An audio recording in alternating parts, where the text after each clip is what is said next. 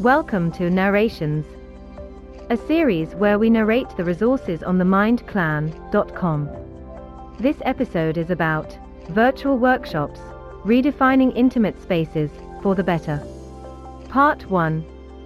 The pandemic and lockdown, most noticeably, has been a time of unpredictability, new challenges, and a whole spectrum of emotions that we have had to cope with.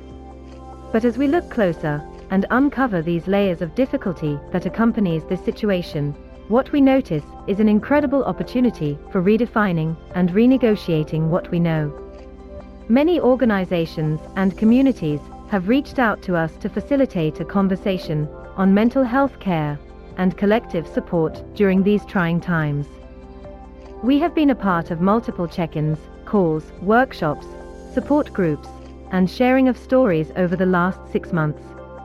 Across this experience, our team has been learning and unlearning so much about what it means to create safe, intimate spaces online and what it takes to create them.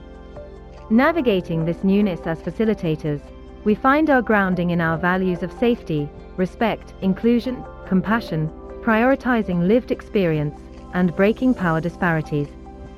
In these unprecedented times of a pandemic, when everything feels uncertain and destabilizing, our intentions and values were the only things that we were certain of. Our values anchored us and informed our actions. Holding this close to our hearts, we were ready to foray into the virtual world, preparing for speed bumps, and excited to redefine, recreate, and reimagine intimate spaces. What were our learnings? Here are some of the things we have learned, noticed, and gathered in this journey of redefining that we would love to share with the world. 1. Intimate need not mean in person. We began to question the notion that intimate spaces are possible only when we are next to each other physically. Many participants at our online webinars have shared stories about battling feelings of anxiety and traveling for hours to reach a physical location for a workshop. An online space has been a preferred option for them. We were open and flexible with the community we were interacting with about our attempts at adapting our activities for the online medium. We believe it was this very honesty that proved to be the foundation of recreating intimacy in the online space as well. 2. More presence, more personal. Our favorite part of these virtual intimate spaces is the joy of having nowhere else to be. Often during physical workshops, a barrier that may get in the way of fully experiencing them is the thought of needing to get back home, and the travel considerations that come with it. The online space, on the other hand, allowed us to feel more present, focused, and not as occupied with worries such as travel or time.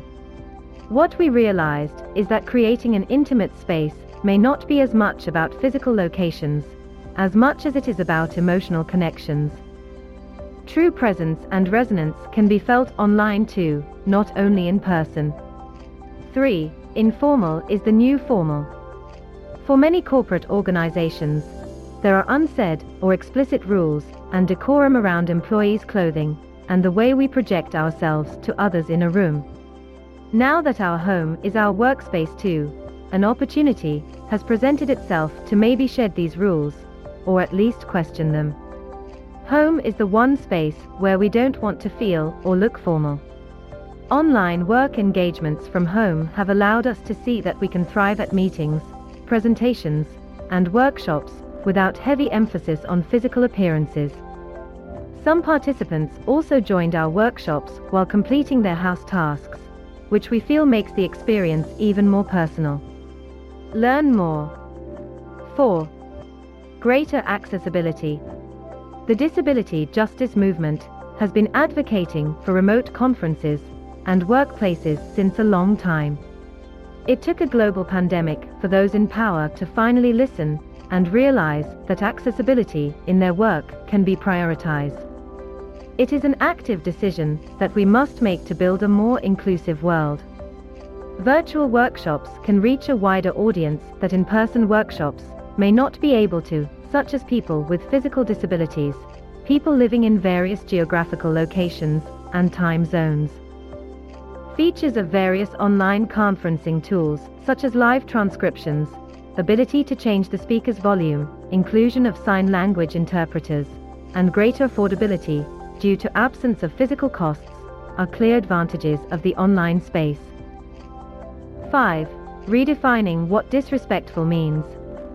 Indulging in human actions like getting up in the middle of the talk, moving around, stretching, getting something to eat, sipping on chai or coffee, is now possible without worrying about coming across as disrespectful to managers, peers, or the facilitator.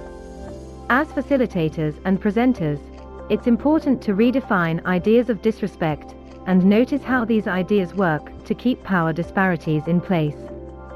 That's all for part 1. If you resonated with the learnings mentioned in this article, do view part 2 that highlights more takeaways, as well as shares a few closing thoughts on this topic. Virtual workshops. Redefining intimate spaces for the better. Part 2. The second post of our 2-part series on redefining and renegotiating what we know about virtual mental health workshops and webinars. Here are some things part 2 covers. Redefining affirmations. Being yourself through chat boxes. Know each other more personally. Breaking power disparities. Ease in responding to triggers. Invite us for a mental health workshop. Our workshops are 100% online, modules are people-centric, and work is activity and values-driven. Feel free to reach out to us. Thank you, listeners, for tuning into this story from themindclan.com. If you're looking for a curated list of inclusive mental health counselors, support groups, or other resources like the story you just heard, do visit our platform, themindclan.com, your platform to access mental health care.